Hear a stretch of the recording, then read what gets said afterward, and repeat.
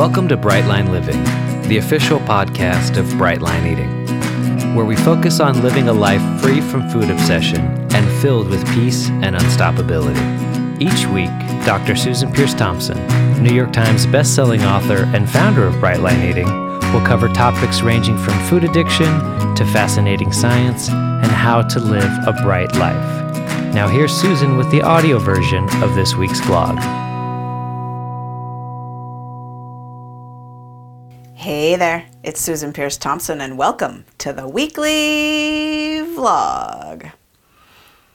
So I've had a few experiences with oil lately in my Brightline Eating program, and I'm going to share them with you in this week's vlog. So this week's vlog is some musings on oil. First of all, oil in the Brightline Eating food plan counts as a fat. So we have a food plan of categories and quantities of food, and the categories are protein, fat, fruit, vegetable. Are there any others? Protein, grain. Protein, fat, fruit, vegetable, grain. And oil is a fat, obviously. And you get a tablespoon of oil or a serving of fat for lunch and for dinner on the weight loss food plan. And from there, people modify. So as you transition to maintenance, you could get more fat than that. You could add a fat to breakfast, etc. But you start off with a fat at lunch and dinner. So that means a tablespoon of oil. Or other examples of fat servings include other fats like a tablespoon of butter, a tablespoon of margarine, a tablespoon of mayonnaise. Or you could do whole food fats, and the equivalencies would be 2 ounces of avocado, 2 ounces of olives, or half an ounce of nuts or seeds. And in fact, I weigh my oil, even when it's oil, I weigh it. So the equivalency there is 1 tablespoon equals half an ounce. So I do half an ounce of oil.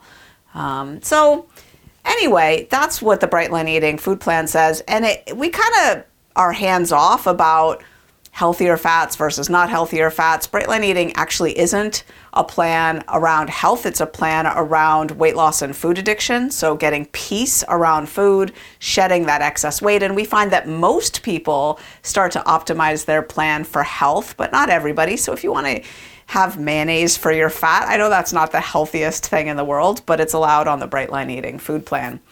One thing I've noticed in terms of cooking with oil is that avocado oil has a higher smoke point than olive oil. I used to use olive oil all the time. These days we have a bottle of avocado oil sitting by the stove and the oven, or the stovetop rather. And so, I use that to cook with. Now, that raises another question. How do you cook with oil on the Brightline Eating food plan? Like if you're cooking up some chicken breasts in a pan, or you're sauteing down some spinach in a pan, can you put oil in that pan? And the answer is a light spray. So spray oil. In the United States, we have had this product called PAM, which is a spray oil.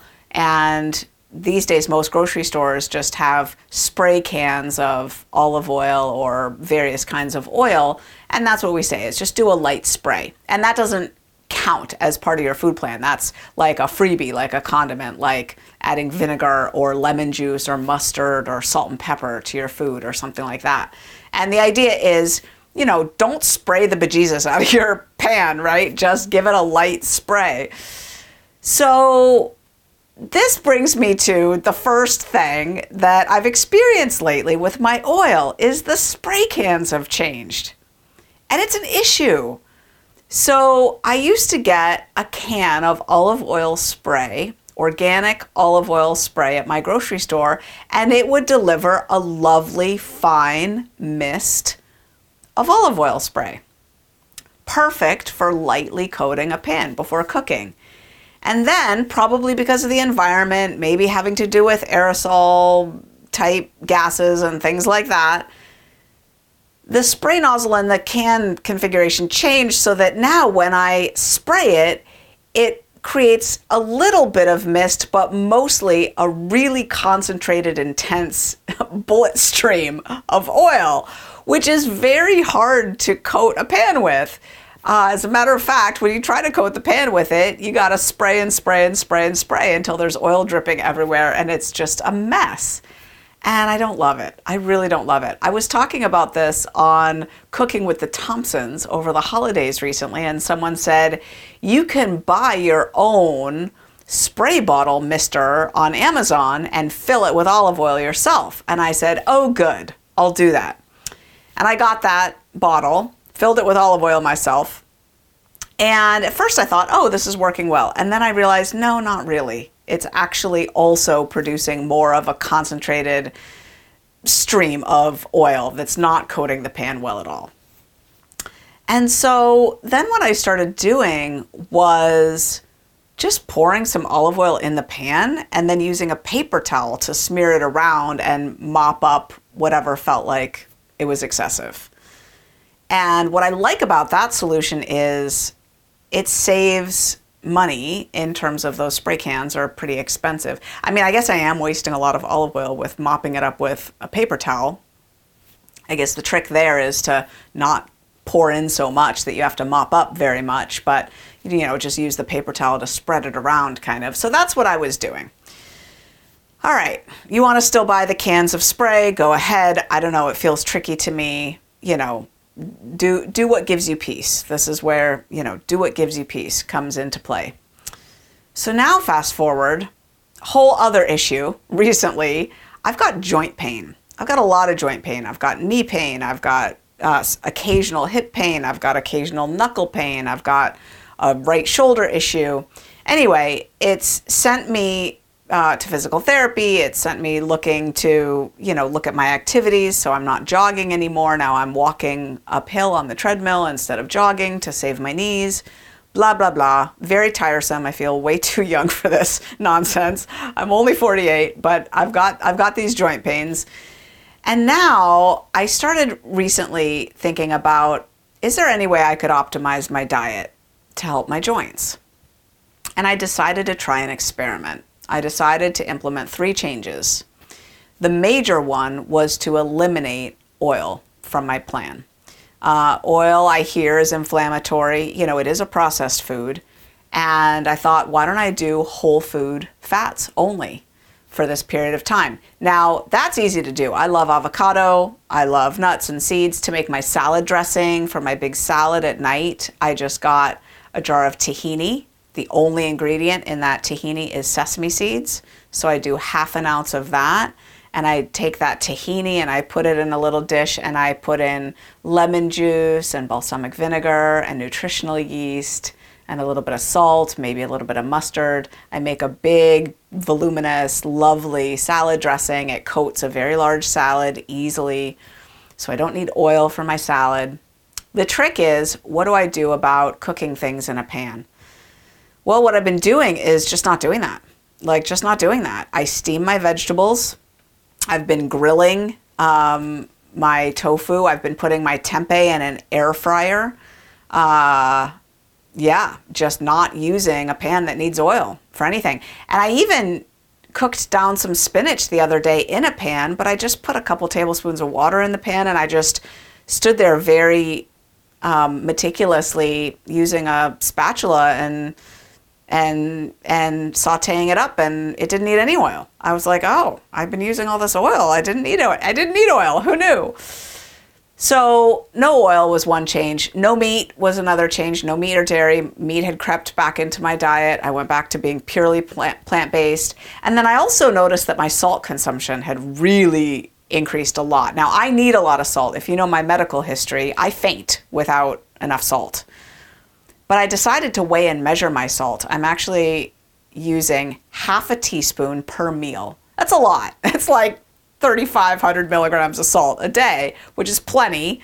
Not the full 6,000 milligrams a day that my doctor was saying that I probably need for my condition, but it's up there. It's a lot of salt, and I'm watching it. I'm seeing if I get dizzy. My blood pressure is now down to my blood pressure normally with tons and tons and tons and tons of salt, it runs like 95 over 55. Now it's like 88 over 55 since I cut my salt back to only half a teaspoon at each meal. Anyway, we'll see. And the jury's out, really, frankly, on whether salt is inflammatory. Most of the studies that showed that it's inflammatory just looked at people who eat a high salt diet versus a low salt diet, which is like, yeah, they're eating potato chips to get that high salt diet. When you actually standardize of like, the same diet, just do people salt their broccoli more or less, then salt doesn't come out to be inflammatory. But anyway, I thought I'd make those 3 changes. So here's what I noticed. The main thing, again, is I took out the oil, right? No oil in the pan, and I switched from oil on my salad to tahini at night. Same amount, though, half an ounce and half an ounce. And my weight plummeted. My weight plummeted like really fast. Went from the high end of my goal weight range to the low end of my goal weight range in like a week. My weight just dropped. Now it could be, salt could be a factor there, but it wasn't all salt. I was hungry a lot during that week. And I was like, good grief, how much oil was I putting in a pan to saute my spinach? Maybe more than I realized. So this is an interesting thing.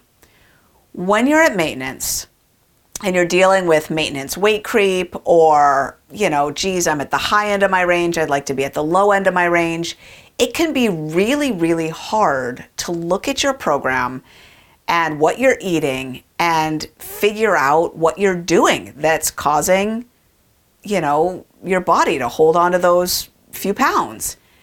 And I just want to propose this as something to look at. Like, where has oil crept into your cooking methods? Where are you roasting vegetables and where's the oil going there?